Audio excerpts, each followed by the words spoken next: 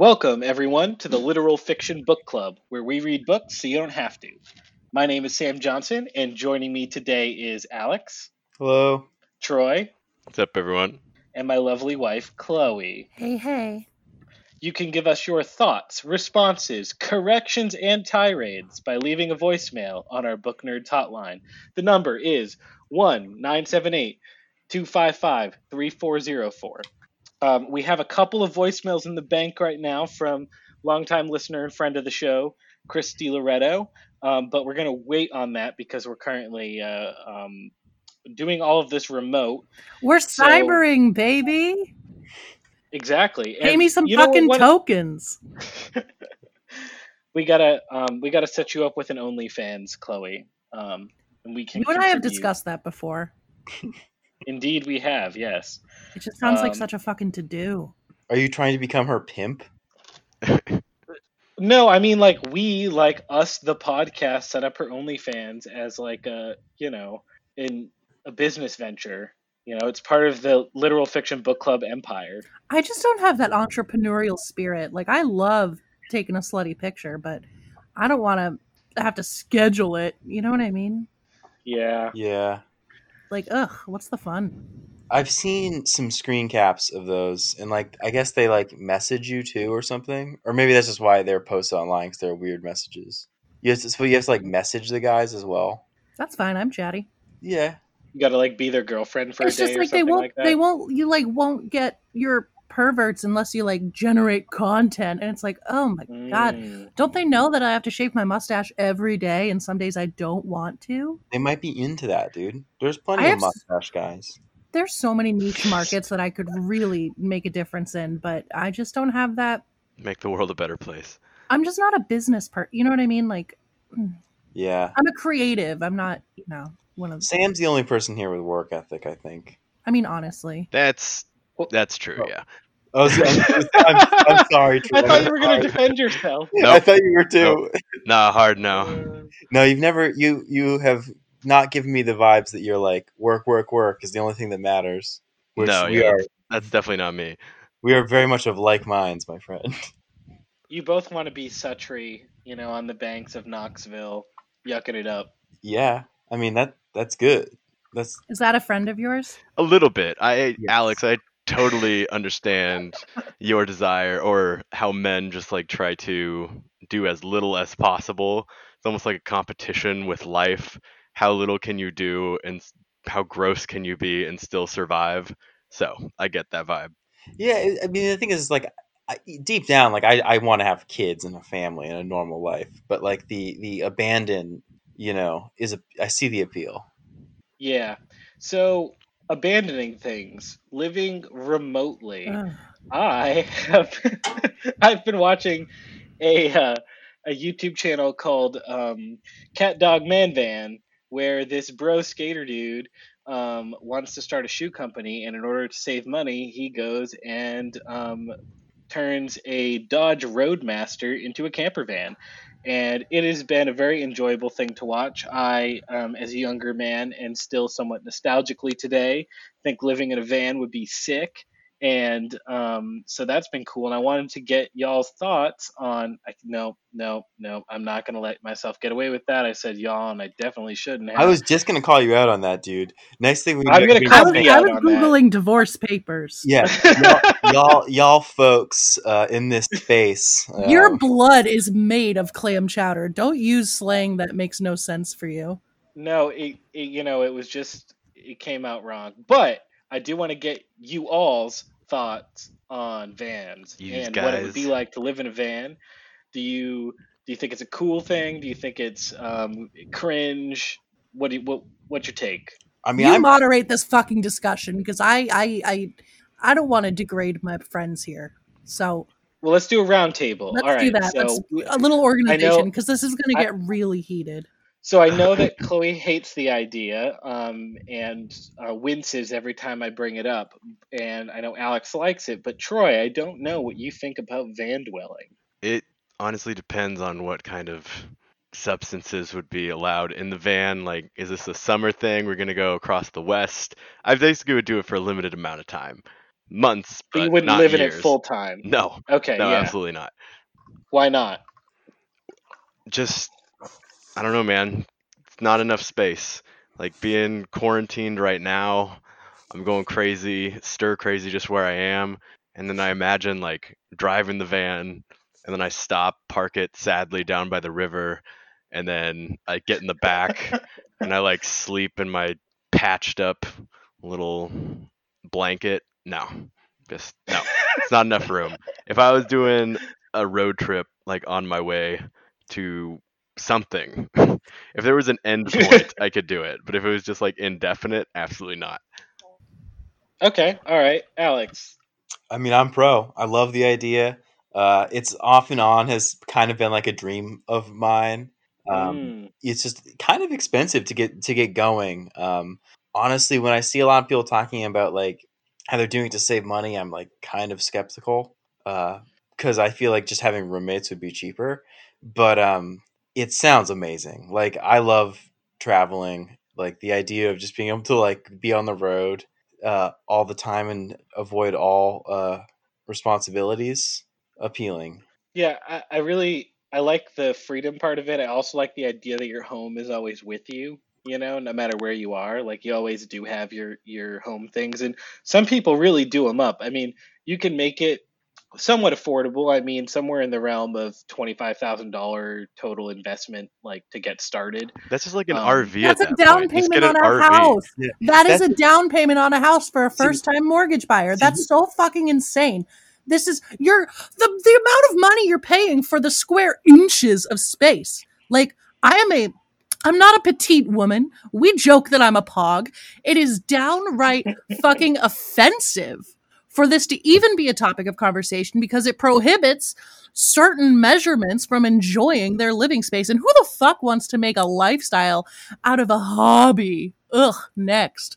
But go on. It's so affordable. So I have two comments. What's the hobby here, Chloe? And B, I totally driving around, traveling, trying to make a lifestyle out of vacation. Grow up. But yeah, the financial aspect of it, I totally agree. It's very expensive. People, I don't really understand that argument. It never has really rung true to me. It's usually like rich people who get into it, or like tech it's people who also have a house, right? Like, what did they also have a or house? like tech people who can stay with their parents for 8 months and build up their van. I've watched a lot of these YouTube videos. Mm-hmm. Yeah, no, it definitely leans towards the kind of black sheep of an upper middle class family. Yeah. But I would say though that like if you like, I mean, obviously a van is a depreciating asset, right? But like, eventually that loan is paid off, unlike rent. And unless you're going to buy a house, which a lot of the people who do the van dwelling are not those types of people who want to be like tied to a place for many years to come. But you're tied to the van.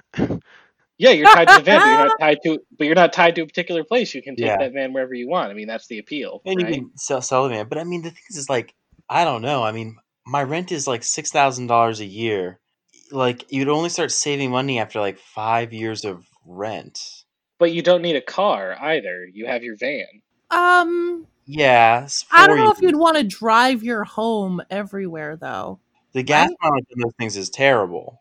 I mean, if you get a diesel version, it's like in the it's in the like low 20s, like 20 to 23, right? Like it's not. I mean, the if you go like whole hog, and you try to get like a school bus or something, like you're kind of fucked. But if you get one of those Mercedes Sprinters or the Dodge Roadmasters, right? Like you can stand up in them. It's 8 foot tall, and yeah, I mean, it's not the worst gas mileage, just not great, but like I said, between the savings on the car and rent, I mean, Alex, you live in a shack with no running water, no electricity, dirt floor.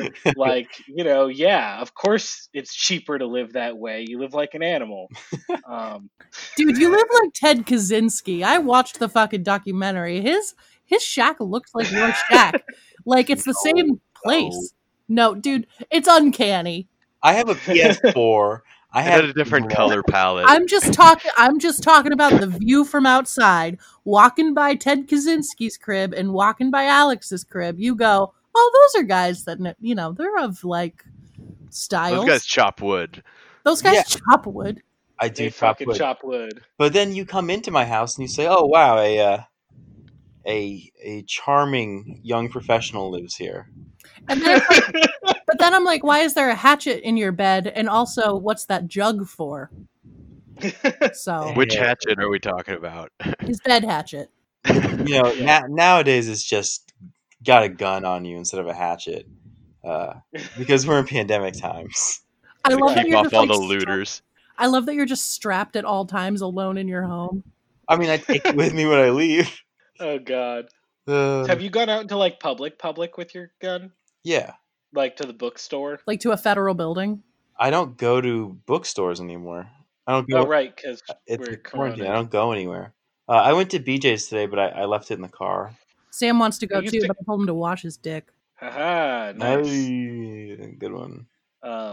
Yeah, I used to carry a gun with me when I was a delivery driver. That was a thing. I thought it was smart at the time. It is smart. That's- I Yeah, went. that's pretty smart, honestly. Did you carry it with a round chambered or with an empty chamber?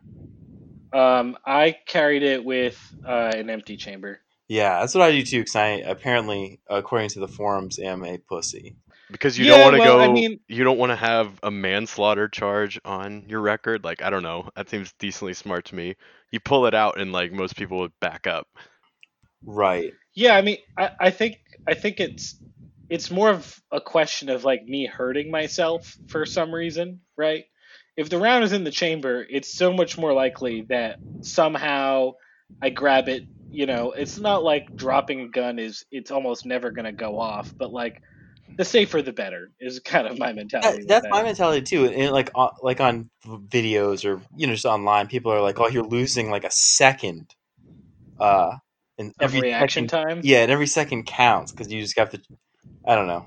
Yeah, but you're not a cop, dude. It's not like somebody's charging at you. That's what. That's what I am saying. Yeah. Whatever. Yeah, I mean, But it's- if somebody I feel might like be those- charging at you, just like put one in the chamber. Like if you're gonna be in a situation where like somebody on drugs might be charging at you, just prepare.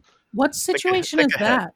I don't Yeah. know. I don't carry a gun around with me, so Not yet. No, you just you're walking down your road, picking up trash, and then Well. some thug just comes out of the bushes, and starts approaching you, and he's all methed up, and then there's Alex or Ted Kaczynski, we're not sure who, and he puts one into the chamber, and down goes the guy. That's the situation, Chloe. I mean, that's kind of a New Hampshire situation. Sorry, I've been playing Neopets while you talk about guns and vans. I was You guys trying like to answer begged your me to be on this question. podcast, and it's like, what is this? But now we're talking about It's like the Ted bro. It's the Kaczynski. bro zone. The bro zone. What do you want to talk It's about about? the Kelly? homeless dudes carrying guns. What's the Clo zone? I don't know. Tell us about the Clo zone. Yeah, what's going on in Clowtown? What's going on with what's Neopets? Tell me about Dr. Pepperoni. He's my. That's the name of my current Neopet. That's great, Doctor dude. underscore Pepperoni. My account name is Cool Blue 1993. What's that Neo in me. reference to? Huh? Cool Blue. What's that in That's reference that's to? my favorite Gatorade flavor. I'm currently drinking it. Mine is cucumber. Oh, Ugh. that's one of the best ones too. But That shit is so good. it's downright Ramon refreshing. Pepino. Yeah, I love Yeah, that Sam shit. and I bought like a 6-pack of Cool Blue Gatorades. Love that. I got dude. dibs on the last one. I need my electrolytes. We never get Gatorade. They're so good. Ever. But now that we're in quarantine, all we want to do is get like I don't know, Electrolytes. indulgent treats from the grocery I store. just want Yo, cookie. I want me Market too. Basket cookies. Mmm. I bought a huge bag of candy today, Fuck yeah, dude. individually wrapped, like Reese's and Hershey. It's junk food season. It really is. I'm gonna come out of this quarantine looking like true garbage, but it's worth it. I've lost 18 pounds. You've lost 18 Christ. pounds. Yeah, that's more It's because all that heroin you're doing, dude. that's more because of the pain I'm in. But I'm just gonna say it's because of the quarantine. Dude, that's what I said. Yeah, it's pretty much the same thing.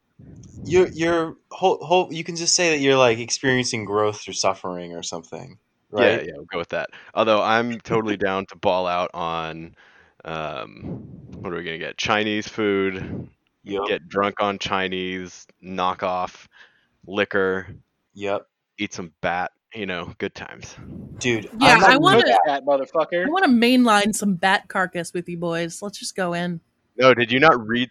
Did you not read China outlawed eating animals in Wuhan? Bitch, you know I don't read. not animal. I thought it was dogs and cats. Yeah. Well, who am I kidding? Just dogs and cats. We're not talking about all animals. Yeah. I saw that. Shenzhen was like, "Oh, we're probably done with this." Probably. Just cook your bats, people. That's all we ask. Yeah. Dude, do you guys see that Tucker was straight up saying that the virus was engineered in a government lab? Oh, Jesus Christ. One of my Which professors, government, though? China. one of my professors was saying stuff. So we have like online classes now, and for most of my classes, that means my teachers basically aren't doing their job. They're just posting assignments and giving me one-word responses. But one of them is doing Zoom calls, and she said like last week or whatever, like the first one after spring break, she was saying that like she was just so mad that she had to stay inside and how she doesn't think this is real and how she thinks that there's something in it for someone. And my whole class was just like, for sure. Because there was just this like 60-year-old lady just like really had a conspiracy theory about how shutting down businesses was good for somebody. Damn. It was surreal. It was surreal.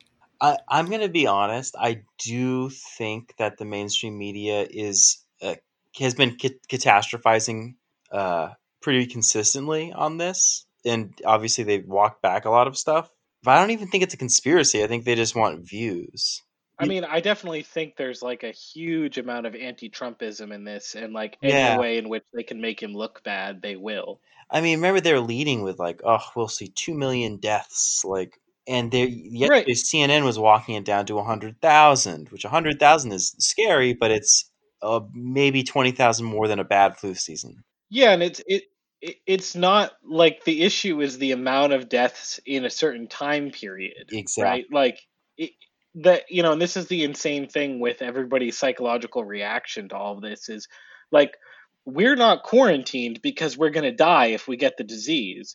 We're not quarantined because this particular disease, you are asymptomatic for 2 weeks. You have an incubation period of 2 weeks, and you are still contagious a week after you're done processing, like being sick from the disease. So you're going to spread it, and you might give it to someone who would be in trouble for it. But like, I'm very like, especially with a lot of these like liberal types who think that the economy, like people going back to work, is only good for the stock market. I really don't get that line of reasoning. Yeah, that's insane. I honestly think the quarantine sucks dick, but like, I'd rather do it now and maybe save some people than have to do it later and have a bunch of dead grandmas. Like more dead grandmas than necessary. I don't mind. I mean, it's sucks. Fine. It just sucks. But no, I don't think they're doing the wrong thing. I think this is probably the sensible thing to do.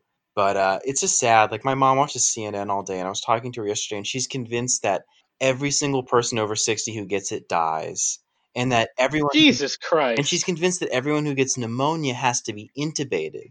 And I told her, the survival rate for people who are intubated is like 15%. Like it's not. That's for like deathly ill people. But she just watches CNN all day, and she at this point that's sad.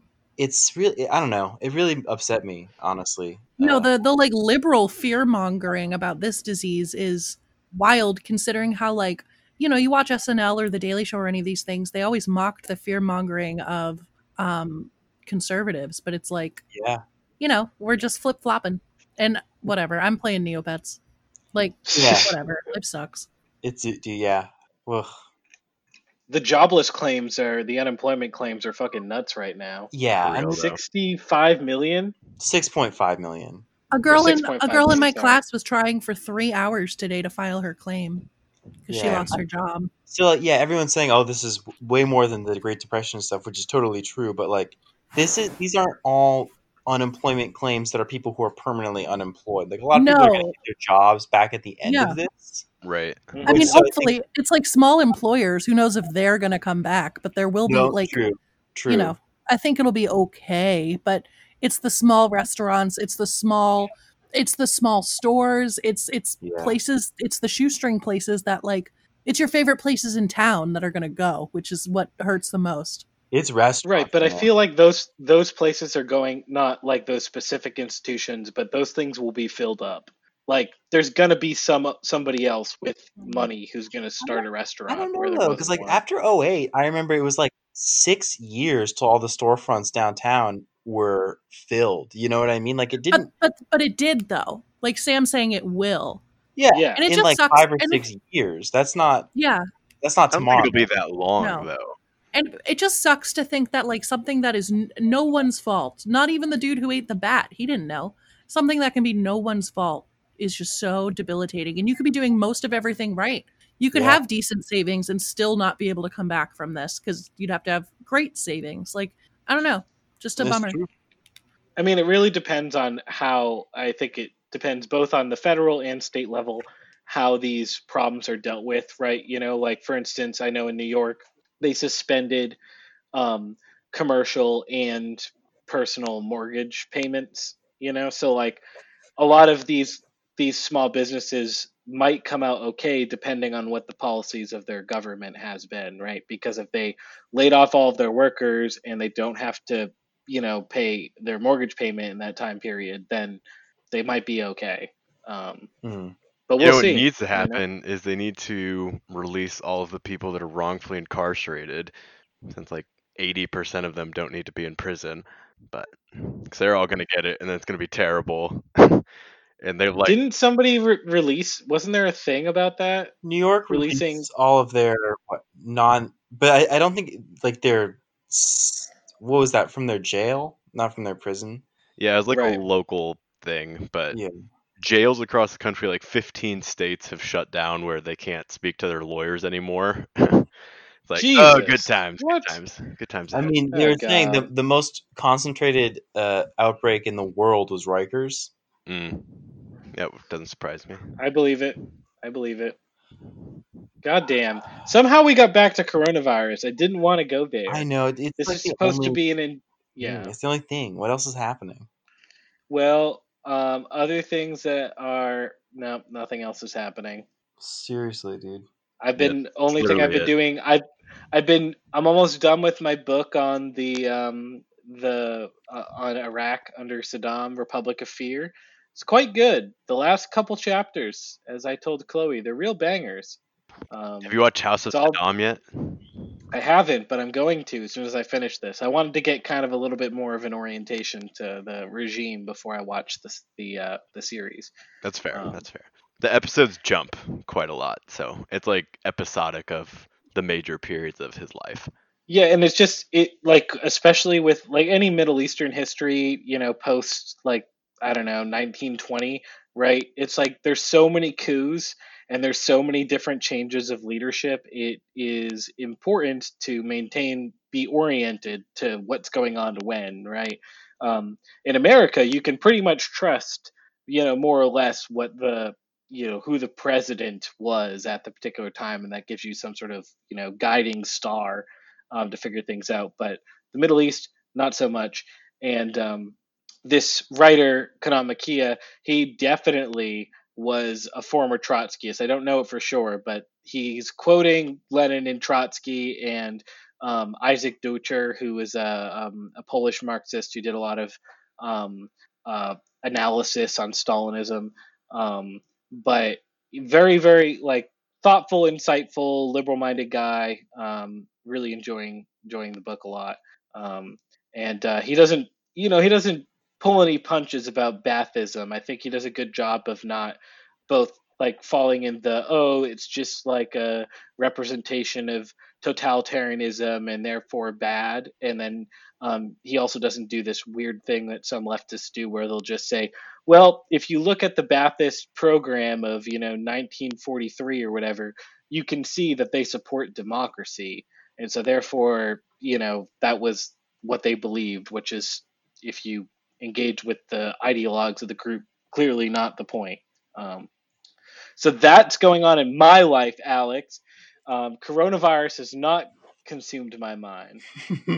That's great, man. Baathism has. That's Yeah, I don't just know getting what into was. Middle Eastern politics. That's what we need to get into, really. I'm going to start the American Baathist Party. We're Whew. gonna do it all over again. Ah. Gonna celebrate Saddam's birthday. Here we go. I want to get like No, a. you're not. You hate him, dude. I mean, I do, but it's a joke. Ah, it's a joke. Woo! Ooh, fucking joke. That's great. All right, we ready for the book, boys? I'm ready for the book. Yeah. See you, Chloe. Bye, Chloe. Hit it. All right. So we this week have read. Hold on a sec. Let me actually get my little intro script ready to go here. All right. So this week we have read the first half of Planet for Rent. We are continuing our foreign sci-fi unit. As I said before, the book is called Planet for Rent by Yas. Planet for Rent is a set of vignettes taking place in a universe where Earth has made contact with a federation of aliens that turned the planet into a tourist park. Yas's gritty and playful prose shows the depravity of survival for the oppressed humans of Earth. They sell their bodies as social workers to the Xenoids, a word for the collection of all aliens, travel the galaxy as freak show artists, and muscle each other out for jobs in planetary security. We are introduced to many forms of extraterrestrial life: the armored Colossar, the ooze-like Alderbon, the feline Setian, and the secretive Oyyers, and many more. All intelligent life has its own personality and agenda, but they all take great pleasure in their domination of mankind. While Yas's world is somewhat exaggerated, borderline comic, the accessibility of his writing is neither crude nor clunky. His social commentary harmonizes well with his over-the-top imagination. We get an artist named Moy who mutilates himself on stage only to be cloned later, and Earth's desperate attempt for dignity when Team Earth plays against a squad of Xenoids in the brutal intergalactic game of Voxel. In an interview, he made mention of trying to speak to both his immediate experience in Cuba without sacrificing the universal categories of humanity. It may not be a perfect book, but he's made as good attempt as I've seen to square that circle. Yas is the pen name for Jose Gabriel Sanchez, probably the coolest guy to have ever lived. He squats in a netted tank top. His mother says his three vices are, quote, books, women, and ice cream, end quote, and he's the lead singer for a Cuban heavy metal band. He resides in Havana, but travels often to Europe.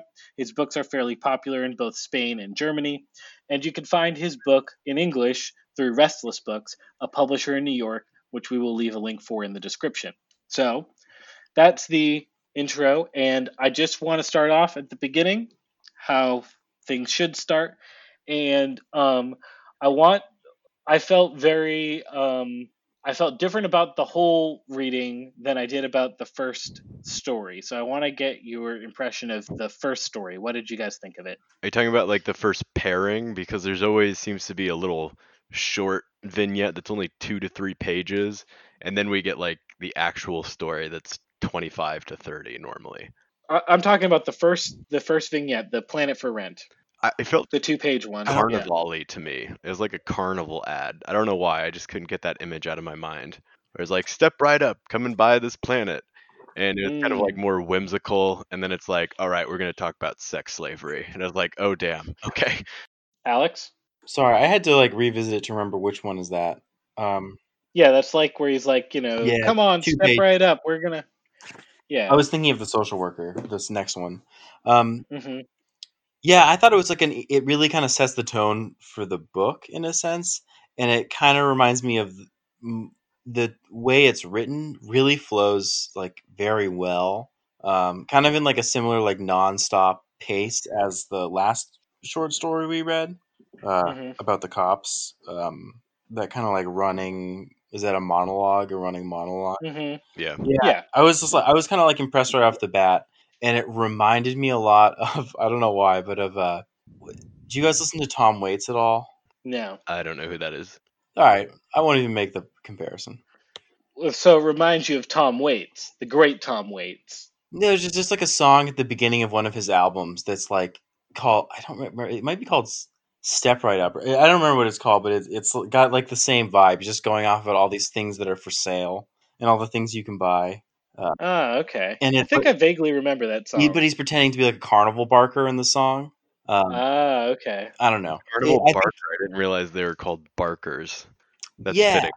I think you would know what I'm talking about if you knew the song, but we can just. Yeah, I did my best. Oh shit.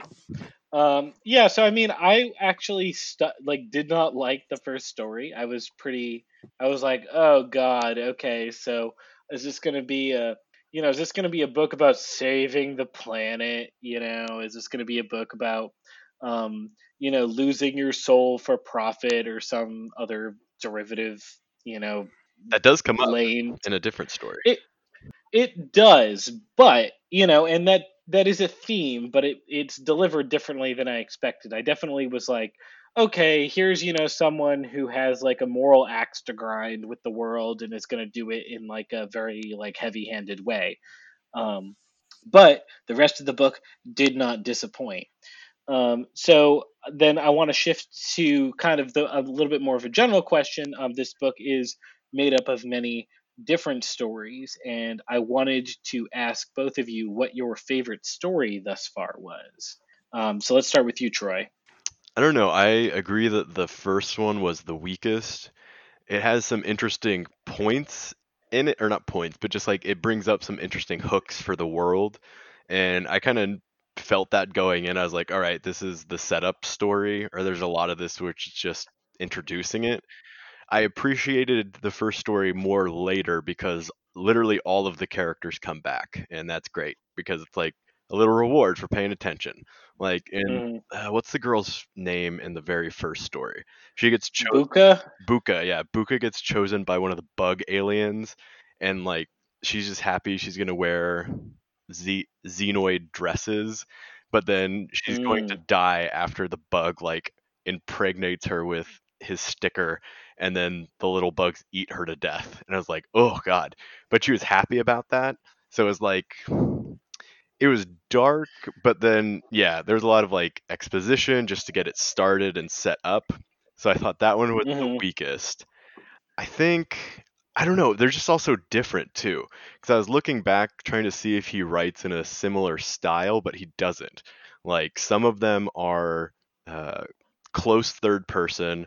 Some of them are first person interactive, like the sports story. You get to hear other people's voices, and then the story that's mm, about the guard, it's just a monologue.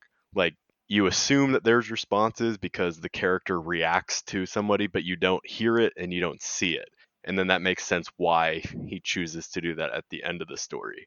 Um, mm, Honestly, I don't know. I think both of the Death Artist and then also the sports story were like crushing at the end. So I think those ones are the best because they have the most emotional punch to them. And also throughout the whole book, I like just love how dreary it is, and it's like terrible in a way that only people who have lived in a communist country can truly appreciate. Like I've read a couple other things, and it's like just basically you want to kill yourself. There's no point. Somebody's always listening. There's no freedom. It's like, oh god, it's so dark, and it's like I feel like mm. Western stuff cannot compare. But anyway, I don't know. I'm kind of torn between the sports story and the one about the guard because both of those were really good. Fuck yeah, Alex. Yeah, I'd say probably the one about the cop. I thought that was probably the writing was just like just so. Uh, so the story was just like so well constructed in the way that it just like Mm. flowed, like it just like happened. I don't know. It just there was like no break in the momentum till the end And then the end, with the yeah. twist, and I don't know. I really like that a lot. That that deflated me quite a bit. The ending of that Did story y'all not when it was see that? just like turned off the TV, I was like, "Oh Jesus Christ!" Did Yeah. y'all not see that though? I felt like halfway through, I was like, he's just dumping way too much information. Like somebody's listening. I didn't. No, I mean it's the same thing with the sports story, right? Like I know Team Earth is gonna lose, Yeah, right? But I really don't want them to. I know this guy, and then even though he gets off like at the end, right? That fucking ooze man, I forget which race that is. he's the bug. Um, One of the bugs. Yeah, right. I forget which one that is, but he lets him off the hook because whatever, it was entertaining the way he spoke. Yeah, because he thought he made a Our cute guard guy. metaphor. Right, exactly. But still, when the TV turned off, I was like, ah, damn, nobody gets away with anything. Um, I personally liked the Performing Death and Champions, as you said, Troy, the sports one and the artist. The sports one was particularly interesting because I don't really I enjoy watching sports, but I don't really read about sports very often, and I felt like I was, I'm from New England and I grew up, in a Patriots household, so we've been watching the Patriots all this time. Been pretty good for us, um, but I felt like I was watching a Patriots playoff game when I was reading this book. Right, I was like, yeah, like Team Earth, right? Like the way they described their, these like this the blonde Hulk or whatever, the blonde beast. The defensive back for Team Earth, this like 400-pound like monster of a man, this just like these dudes like ready to go, ready to win the dignity of Earth back. And I thought that Yost did such a good job of describing the motion of a game, right? Because there's a lot of action that happens in sport, and it's difficult to capture in a way that isn't too descriptive, but like also doesn't leave out what's happening. Um, and I really got a good sense of how the game was played, and then how the teams were reacting to one another. Yeah, I felt the game was And cool. Like, it was a mhm. unique way of like making a sport. It would actually be entertaining to play if it existed. Yeah, and it had the proper like balance between like science fiction, like the imagination of a game, and then that game also existing and having some risk associated with it. So I like that a lot. And then of course at the end when our protagonist Danny is offered a spot in the league, right, and basically all of his or not patriotic but like solidarity statements towards humans kind of falls moot when he's offered his 500,000 credits a year to play for a an alien voxel team. I thought that It was was so a kind of a realistic letdown. that he's like It is. really jiving for Earth and humans, and he's so proud to be human. But then at the end, once he gets the offer, it's like the older guy who's their substitute, and then their coach, who was the first captain of Team Earth. He like basically just disregards them. He's like, "Your 15 minutes of fame is over." And then the last line is what really got me. I was like, "Oh God," because he said that he's like, "Oh, my mom would be so proud of me. I know it." But his mom was like part of the Xenoid liberation group, so she definitely would not have been Mm, proud of him. yeah, yeah, and then the artist one was that's the story that really got my attention. Right now I'm like, okay, this is this is good, right? Where he gets up and he has that Colossar who is like keeping his body alive while he's mutilating himself, and he's like flying through the air and his lungs are expanding and his teeth, well, his teeth didn't shoot out. He said he wanted to have them shoot out. But like he's going on this rant about art, and just his like limbs are exploding everywhere, and the crowd of aliens is like going wild at this like barbaric spectacle. um, I thought that was really interesting. And then of course at the end with the Oyer uh, representative who says, well, you have to do this 3 times a week and then we'll pay you X amount of space credits. And that seemed kind of like a letdown. Although I did find his relationship with the Colossar somewhat interesting. It wasn't as estranged as the other relationships between humans and aliens. Yeah, I thought they had the most fleshed out relationship of a Xenoid and a human, Mm, at least so far in the book. You do mm, mention, or I see here in the notes, in every story, Joe or Zhao, however you say it, comes up, and he's like the mm. one thread that has gone through all the stories, and I love that. Like, that's just such a nice way to tie it all together. Everybody somehow knows this artist Joe, and I really wonder. I think he's probably going to be the protagonist of the last story. That's my It's a prediction. good guess. It's a good guess. Alex, what do you think? Who? What do you think Zhao's significance is as a character for Yas, not maybe for the book, but for Yas. I'm not sure yet. I don't know. Do you think that Zhao represents the author himself in the book? I think I he's mean, a noble human. Yeah, He's a he true seems. artist.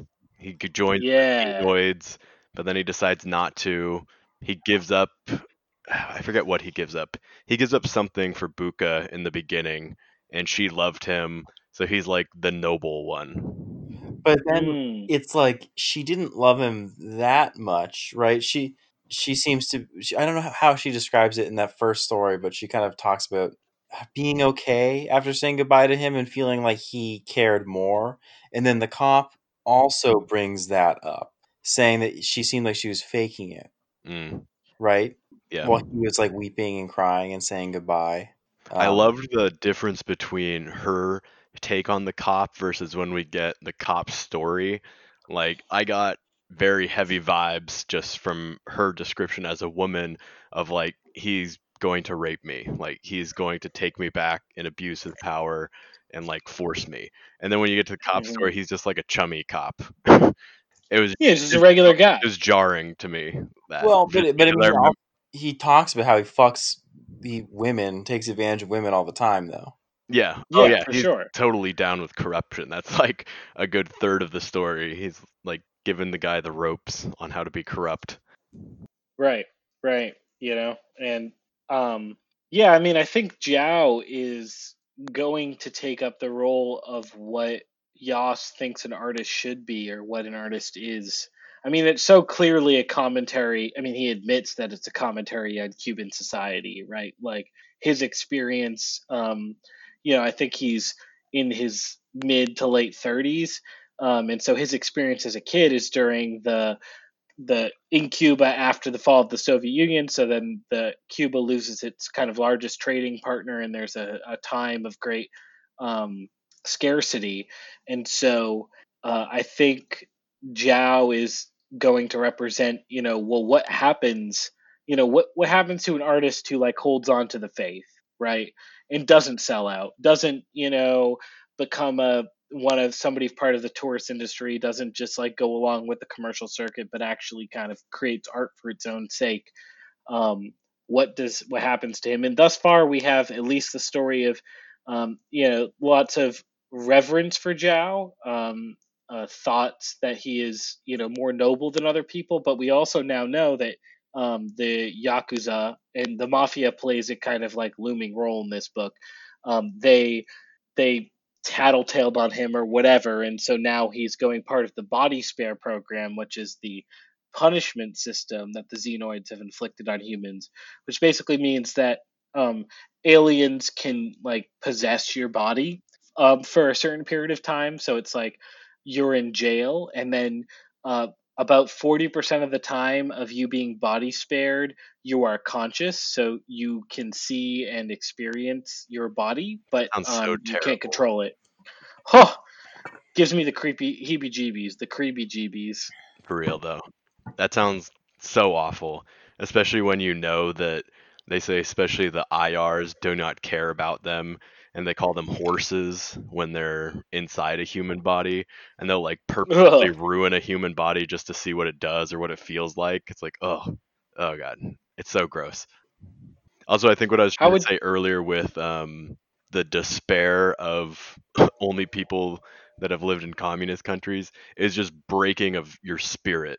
Like everything hints mm, at your spirit is just totally broken, one way or another. Maybe it's money, maybe it's sex, maybe it's surveillance, but like everybody's just so broken, and the system is so broken, like all the way through. Do you think it's about communist countries or it's about colonized countries? I got more of an impression that he was talking about countries that have been colonial subjects. Like I got like vibes that he was talking about like South America or maybe India or like South Africa. Mm. In the way that the indigenous populations were treated there.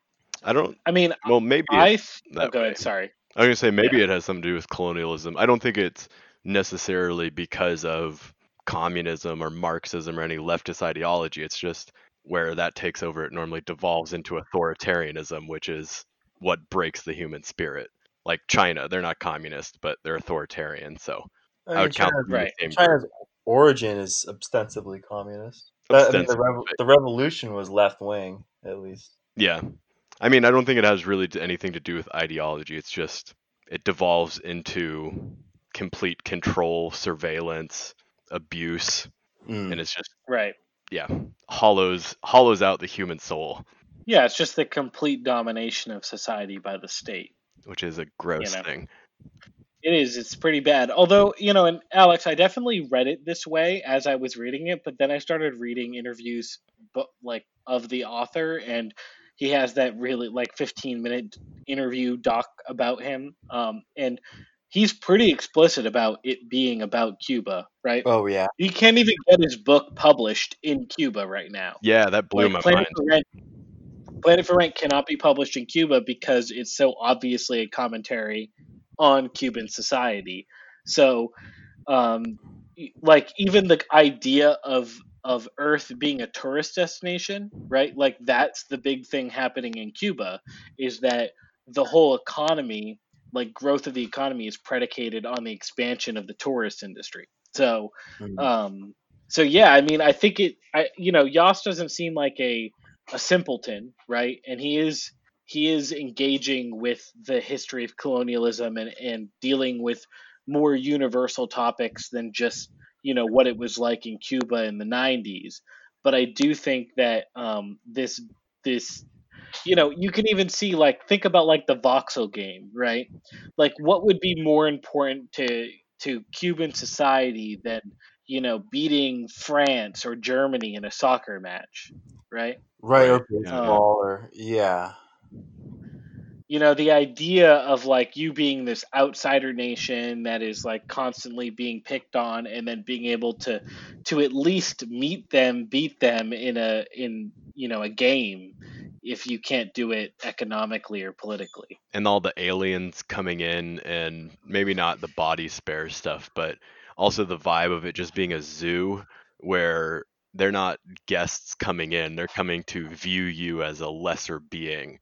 Like I can't imagine being destitute Cuban living under the Castros forever, and then all of a sudden there's rich Europeans showing up and oh wow, look at their quaint cars and clothes while you still have zero rights. Like how patronizing that is. Yeah, and the only economic opportunity is to go figure out ways to serve those people. Yeah, you got to suck it up. There's no other way.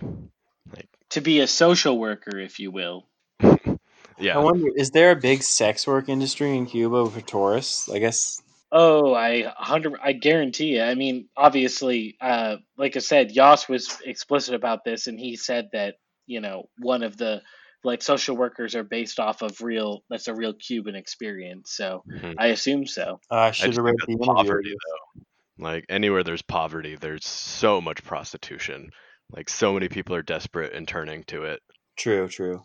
Yeah, and it's not even just desperateness, right? I think this comes out in the book, is that it's not just a way to survive, it's a way to thrive, right? You can make a lot of money as a prostitute. Yep. Yeah. So, if you're pretty, you can do it. Do y'all have a favorite alien group? Or a Colossus. xenoid? Of course you'd like the Colossus, you fucking simp. In their armored vaginas. Yeah, right. They're weird tentacle penises things. That guy, when Moy, the artist guy, was yeah, so I forget what the Colossus's name was, but he I don't know, rubs me with his tentacles, and that seems to be okay. I don't feel raped. I was okay. Yeah, and he has, he has to pet his shell as well, and he's I guess this gets him off, but it just feels like petting dog to me. I like that part as well. Yeah, Et tu Brute. Yeah, I saw that too. I was Jesus Christ, what a reference. Et tu Brute. Right, yeah, that was the Colossus' name. I thought that was strange. All right, so let's see here. All right, so one of the things we haven't talked about, this is an important topic. All right, so sex. This is a huge part of this story, is dealing with sex. It's never, everything is kind of explained in bro talk, right? So we normally get, well, I wouldn't say completely that, but we get kind of the memories of people being abused to social workers, or the braggadocio of different male characters about how much sex they've had, the different ways they've had sex, the kinds of aliens they've had sex with, like those kinds of things.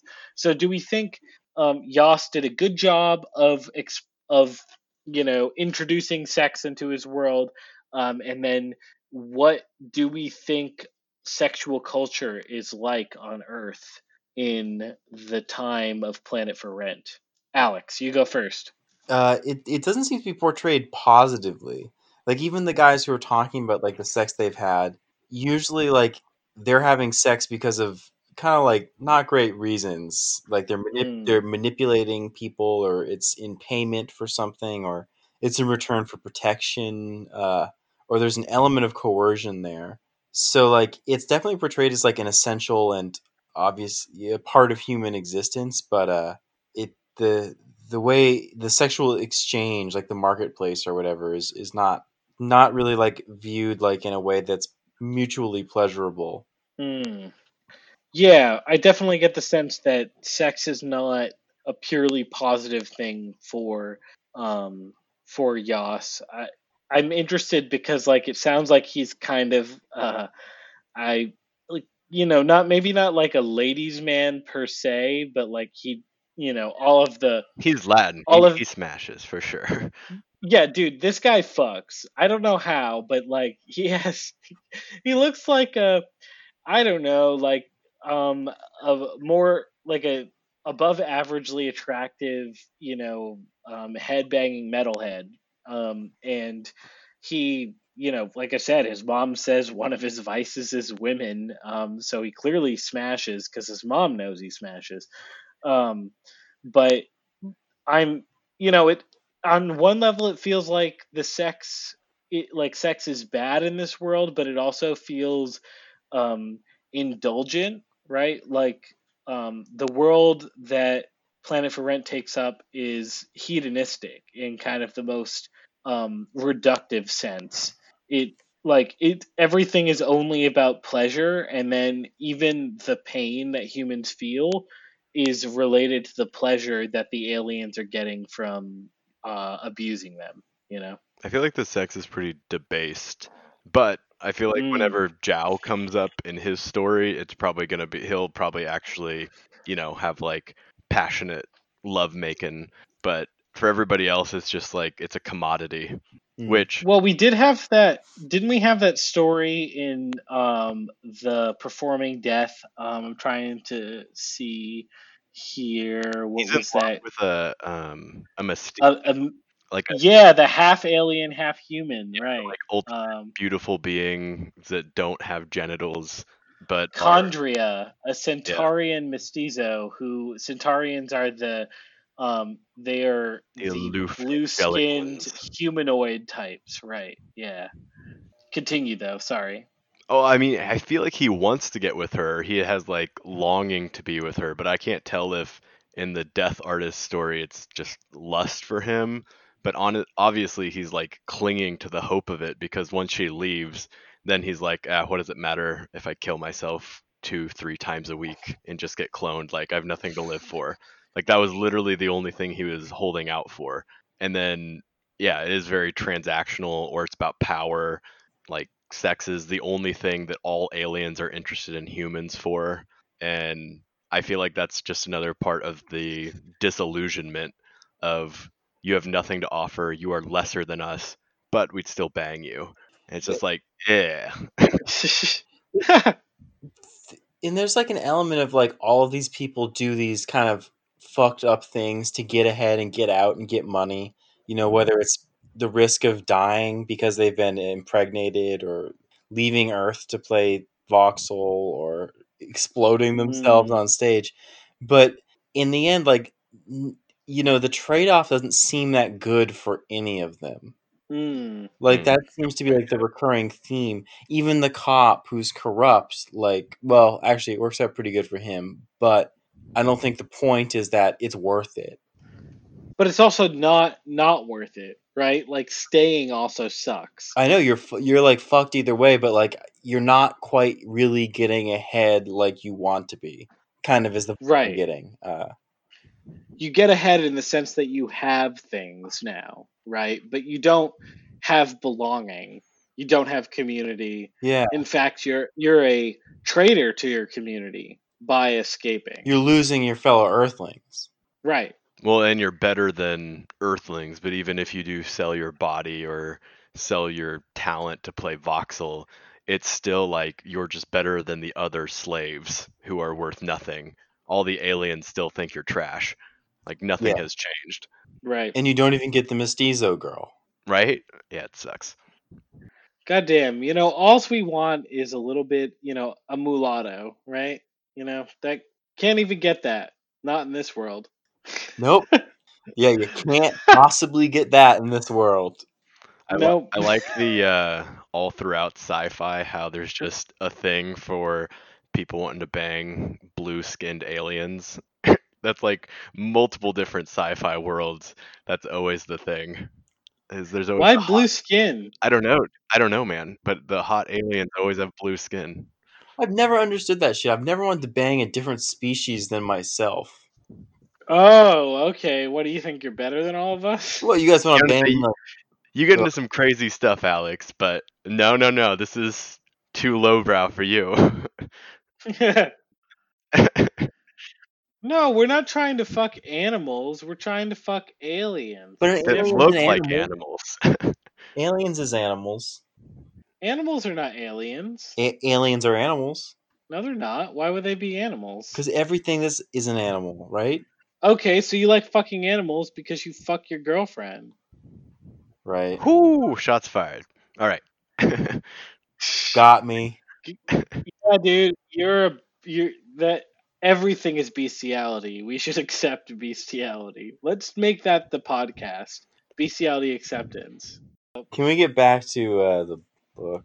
Yeah, we sure can. All right. So I have kind of like, I had to rush to make my discussion questions here. We've run through them a little bit, but I wanted to ask maybe a little bit more of a thematic question. So we've gotten a little bit of taste of what, Yas's writing style is like and what kind of story he wants to tell. So what do you think motivates Yas to write the book? And what do you think he sees the point of art is?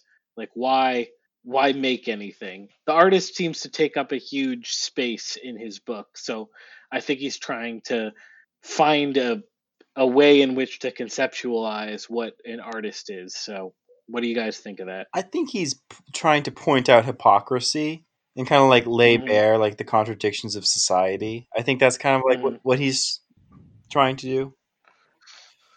I don't know what Which he's trying to say about contradictions? art, but yeah, I agree with you, Alex. What was that, Sam? Which contradictions? Like what is he trying to bring to bear? Well, I guess like what we were just talking about, like this idea that like even when people try to get ahead, like it's not quite a win. Right. You know what I mean? Because either they are losing some essential aspect of their lives, which could be like community with like their neighbors, their people, hmm or even some element of like self respect or something. I don't know. I don't know quite how to describe it, but like I got a vibe that there's an element of like losing yourself, somehow, and I don't quite know how to describe that or really put it into words, but like and it's beyond like it's not dignity, it's beyond that. It's like something true to your own self, I think. Like there's no escape. Yeah. Yeah, there's definitely no escape for any of these characters. For I don't know sure. what he's trying to say about art, but I totally agree with you, Alex, that like in or with the characters from their point of view, it's how nothing that they actually do matters and they don't get ahead. But even in the stories, they're still happy though. Like the death artist is still making 10 times more money than he ever did, but he's also depressed. And the guy that plays Voxel is happy because he's made it into the league. So like it's showing how useless it all is. They don't see it that way, but I feel like on another level for us as the reader, that like disillusionment and the bad taste in your mouth, I feel like that's what Mm. he's trying to convey of what it's like to live in a dictatorial society. it's like he can't exactly say it because, well, people in Cuban society probably thought they were doing pretty good under Castro, even if like it was just compared to other people who were doing even worse. But for us, like how much despair he probably feels or disgust at certain things, he can show it to us. And I read it's like art isn't necessarily, especially writing, it's not necessarily like a mirror to reality because like nobody speaks this way. And obviously in sci-fi this isn't real, but it's somehow showing you something that's true even though it's not real, if that makes sense. It's like a weird dichotomy that doesn't, it's not real, but it speaks truth to a lot of things that he sees, and it speaks to us based on like the emotion that his writing makes us feel. Yeah, I mean, so um, in the couple interviews I read from Yas, he is like almost an adversary of realism, right? So like Okay. someone like Cormac McCarthy, he would loathe. Um, and the like serious literature, quote unquote, is realist, right? Like science fiction is not considered real literature, and Yas he's very upset about the idea that like science fiction isn't considered for awards and things like that. um, but he wants to, uh, you know, like I think he does speak to a reality in a way that other writers can't, right? Who try to write realism, because his world is comical, right? We made fun. I was upset with the three body problem mainly because it didn't, it almost tried to be realist without delivering on that fact. But Yeah. Yas's book is it's so over the top, right? Like it's so bombastic that I'm not even upset that there's just glaring plot holes, right? Like the concept, like the idea that there's health insurance, like resurrection insurance, is it like from a intergalactic alien federation is like laughable. Like that's not a thing that would occur, but like I don't really care because the whole thing is kind of a carnival. It's like a fun house, everything's a little bit too big or a little bit too wide. And you can relate So to I the characters more. Even though his Yeah. world is far more outlandish, the characters are a lot more human. And Mm. using the extreme in the comic as like a literary device is a really good way of like developing whatever plot or points you want to make, Mm. because it allows you to like create the I guess the environment where like people would feel the things that the characters feel, or experience like these kind of grand intense things in a way that's like digestible. Yeah, and it's so far from reality that he's completely reconstructing it so that we're just getting a certain emotion from it. Yeah. Like Right. obviously Voxel doesn't exist, but I was still excited to read about the game. Which is like good writing. And I think that like why this is so strong and why Three Body Problem is so weak is that this knows exactly what it is. Like his writing style is like very sure of himself. Mm. And as it should be. It's just like it's rock solid. But I think Three Body Problem presented itself as one thing but was unable to be that. And I think that was its biggest weakness. Like this honestly reminds me a lot of Kurt Vonnegut. I feel like Totally, I don't dude. know if Yeah, I get them I vibes. just like Yeah. assume he's a big fan of Kurt Vonnegut. Maybe he's not, but I'd be surprised if that's not the case. And I think he's a little more serious than Kurt Vonnegut. And maybe Serious? You think? I think Kurt Vonnegut is significantly more serious serious than in like his he is. like what he's going for. Maybe What not do you in mean his, by that? I don't know. It seems like he takes art more seriously than Kurt Vonnegut. Oh, art for sure, right? But like the writing is definitely less serious. Vonnegut was like almost like sentimental with his like how over the top he was about the I don't know, the rottenness of human existence, whereas like I've laughed out loud several times at this book because things are so ridiculous. But I think that's Yeah. what makes it good is that it's like outlandish and somebody that has seen like all that despair, all that people just giving up for money or sex or whatever. It's like you have to be tongue in cheek about it because it's just so dark that like he's almost hiding it through the caricatures. The book doesn't feel frivolous to me at all, and sometimes Kurt Mm. Vonnegut's books feel frivolous to me. Frivolous or just like unnecessary. I mean, that was my impression. I had a compendium of his books, and like, Slaughterhouse Five and God Bless You, Mrs. Rosewater were excellent. I think Yeah. The Cat's Cradle was also quite good, Yeah. but like there was a couple of the other ones were just like, I mean, I've read it. I've read enough Vonnegut, right? Like he doesn't mix it up at all. He has the same basic point he wants to make. He constructs a very non-compelling universe, whereas like Yost, like his universe just gets more and more exciting the more you read about it. That's kind of what I'm trying to say. Yeah, I've full disclosure, I've read every single book Vonnegut's ever written. I was really into him. Oh, you think you're so cool? No, I'm not saying that. But I was really into him when I was in high school, and like I Mhm. found it really relatable in high school. But like as an adult, I don't at all. Maybe I should revisit it and see if that's the case. But I'd revisit it. I mean, I read it like 3 years ago, and I think Vonnegut writes a really good novel. He just kind of writes the same novel over and over again. Cat's Cradle is kind of the exception. Also, Slaughterhouse Five Cat's Cradle is really good. I always liked Mother Night. mhm. Whatever. But yeah, it just seems like Yost has like much more purpose in his writing to me. But maybe Yeah, I don't know. That's it moves more. It's not all it the whole there's no motion in Vonnegut's stories really. I mean, that's why Slaughterhouse Five is one of his best, just because it moves with like uses an interesting time mechanism to move things along. Yeah. Yost does something. I guess it's just more common in like sci-fi or fantasy, where you're creating a whole fantastical world. But I've noticed like a mark of a really good author. I first noticed it with Ursula Le Guin, where it's like, mm, oh, okay, the world's a little bit different. Like you got me hooked. There's this one little hook. It's like, all right, that's cool. That's different about the world. And then there's another one. And then there's a third one and a fourth one. And like before you know it, you're like 50 pages in and you're just sucked into the world.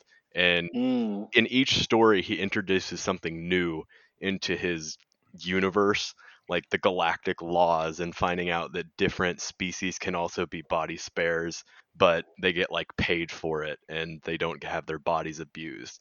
Like all those little additions keep adding it and making the story like richer and richer. Hmm. I agree. So I'm gonna shift this to the what I didn't like about this book, which was basically the beginning, right? Um, it was so disorienting. The first two stories, especially the first one with Buka and her alien uh whatever pimp or purchaser, John. he just right, John. It like there was just too much exposition all at once. Yeah. I had to write down in my notes like what the aliens' names were, what their characteristics were, what am I reading about, where they are, right? Like it wasn't even that clear to me that Buka was a human at first. Hmm. And it quickly, it's not like the worst thing in the world, because as you continue to read the story, you become more comfortable with his terminology. But I thought that it set it off on the wrong foot, because like you just get distracted with, well, what the fuck is going on, period, with the book.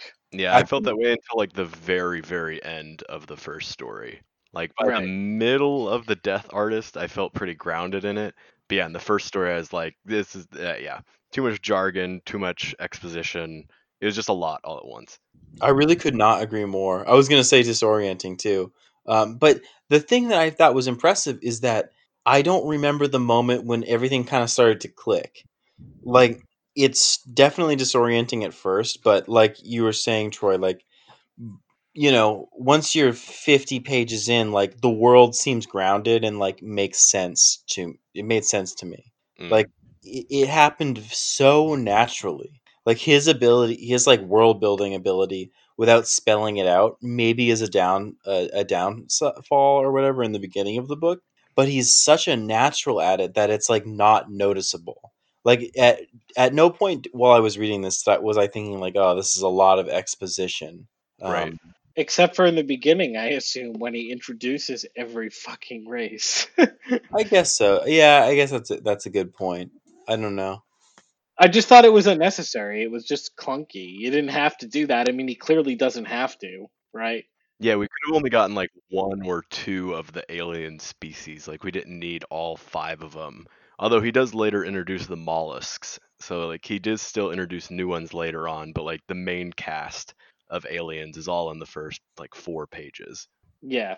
My favorite thing about the insects, or I guess about any of the aliens, the insects are my favorite aliens, and they always choose 4-syllable names, and the humans are always like, "Oh wow, that's such a beautiful name," and they're like, "Yeah, we don't know what it means. We just like the sound of 4 syllables." That part made me laugh. He's like, "Yeah, I don't know. We just chose it randomly because it sounds kind of cool in our language." Oh Lord. Yeah, there's definitely a sense where maybe that's a good segue. So the aliens, what do we think about them? You know, like it seems they're also like their representation is basically hedonistic and petty. They're I mean like when Earth shot its extremely harmless nukes right to the Galactic Federation or whatever, the response from the aliens was to sink Africa All of and Africa. Yeah. just destroy the whole continent. And the nukes were of basically no threat to them at all. So, what are I mean, aliens are probably whatever Westerners, I guess, but like, why so flat in a way, right? Yeah, that was one of What's the my deal with that? criticisms of the book is that all the aliens are, or it's kind of tropey in a lot of sci-fi. And it also reminded me, I don't know if you guys ever played Mass Effect, those video games. I got a lot of the same vibes where it's like, oh, the beautiful aliens, oh, the big hulky ones, the ones that are really smart, the ones that are really rich, and they all have like 1 or 2 traits and that's it. Which I don't know, I guess I can give that a pass in this book since it's more about humanity's role and what the interaction does to humanity. But yeah, all the aliens are just very callous and evil. Like they're all capitalists. They're all, well, most of them are, the humanoids are good looking anyway, but like all of them are just terrible to humans. Like no differentiation at all. Yeah, yeah. I mean, yeah, I think the aliens are a little bit weak, but I give him a lot of leeway because I think they're all stand-ins for, you know, different types of foreigners he's met. Um, and like I said before, the whole construction of the world it's goofy almost. So it's hard for me to criticize his world construction because the point wasn't to create some sort of coherent, ultra, um, I guess, as realist as you could be as a science fiction writer world. Um, Everybody is a little bit just over the top. Yeah, which is perfect for the book. I kind of like that they're tropey. They're almost like fairy tale villains Mm, because sometimes I yeah, think yeah, yeah. like sci-fi in this vein is not dissimilar from fairy tales. And I don't mean that like as a dig at all. I think like these familiar tropes are things that we are used to hearing and that like they're very useful tools for conveying like your story. Uh Mm. it makes a book better to digest and I don't know. He at least, while the aliens don't have a ton of personality, like their different little quirks are, they do have reasons why they are the way they are. Like the Setians are the most beautiful, but they're also the most aloof because they can see like 80 different colors and they can hear like 120 different tones. So it's like Mm, their vision of beauty or their ability to be so exact makes sense. So like even if all right, they're the pretty and they're the vain ones, he like at least gives it a reason as to why. That's true. I did like the exposition about when the artist goes to Ninjago. I want to say Ninjago, but that's like whatever.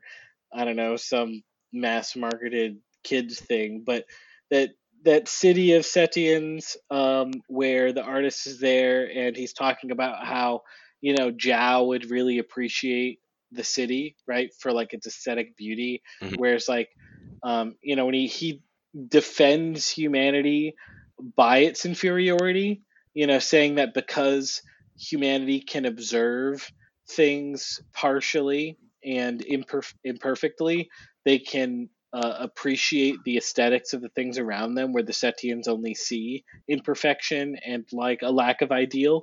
And I thought it was a little, a little interesting philosophical add-on, where we can appreciate the beauty in things because we don't expect them to be perfect. Yeah, I thought that's the Death Artist was the most philosophical story so far.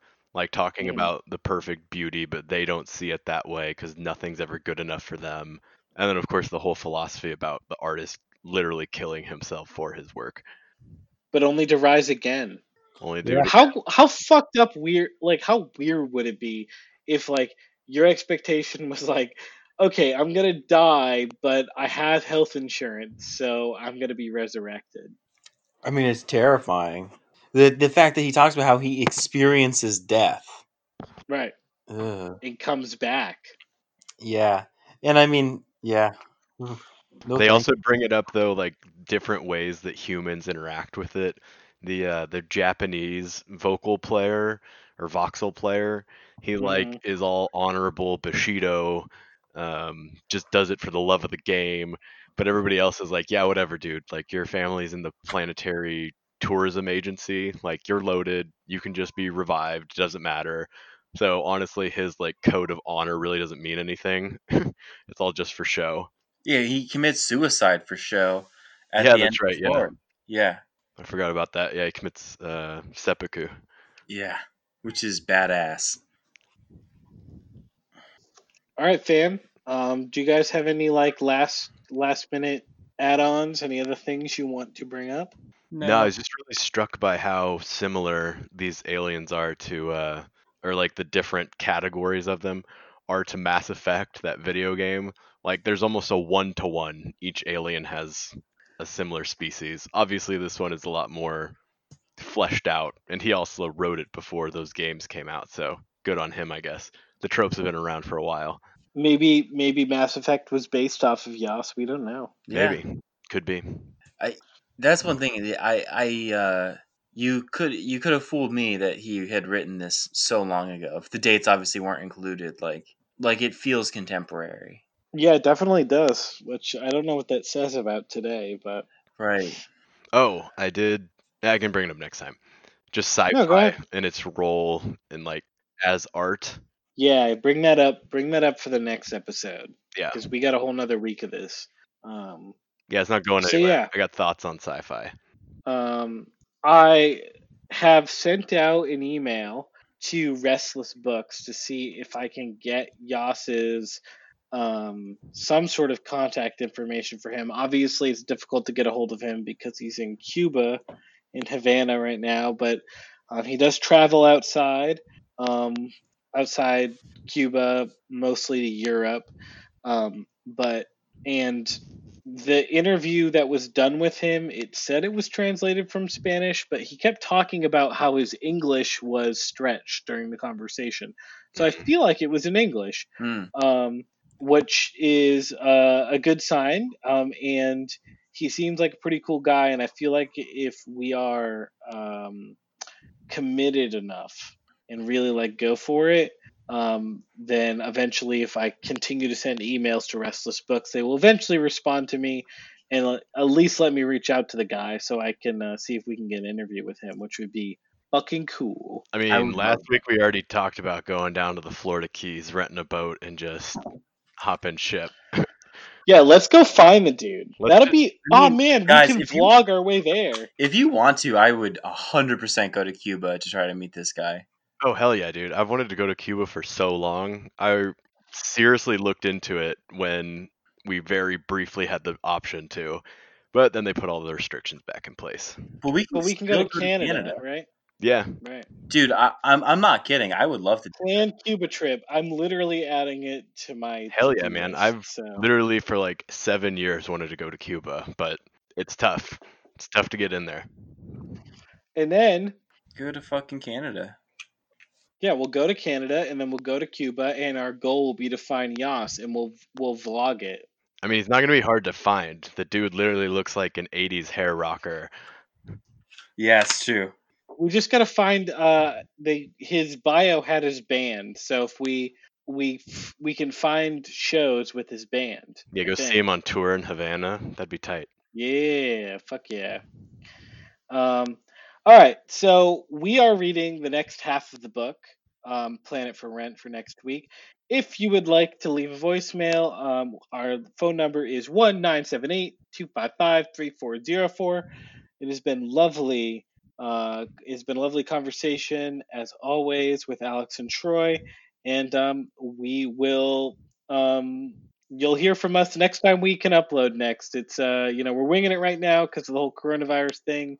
So I hope all you guys stay inside and stay safe. If you have, we're planning on getting some sort of infected boomer into our apartments soon so we can lick them and get the disease and become immune. But until that happens, we are quarantined. So. Doesn't one of your neighbors have it, or somebody in your building? Yeah, the back of our building. I think one of the kids got it, and that probably means the whole family has it, but they don't use any of the same common spaces as we do, and nobody has shown symptoms thus far, so I think we're all right. I mean, you could go lick that kid if you're looking for somebody to lick. Yeah. I mean, I want to lick adults. Like that's where I'm at right now. That's a fair parameter. Must be 18 or older. I'm no Afghani, all right?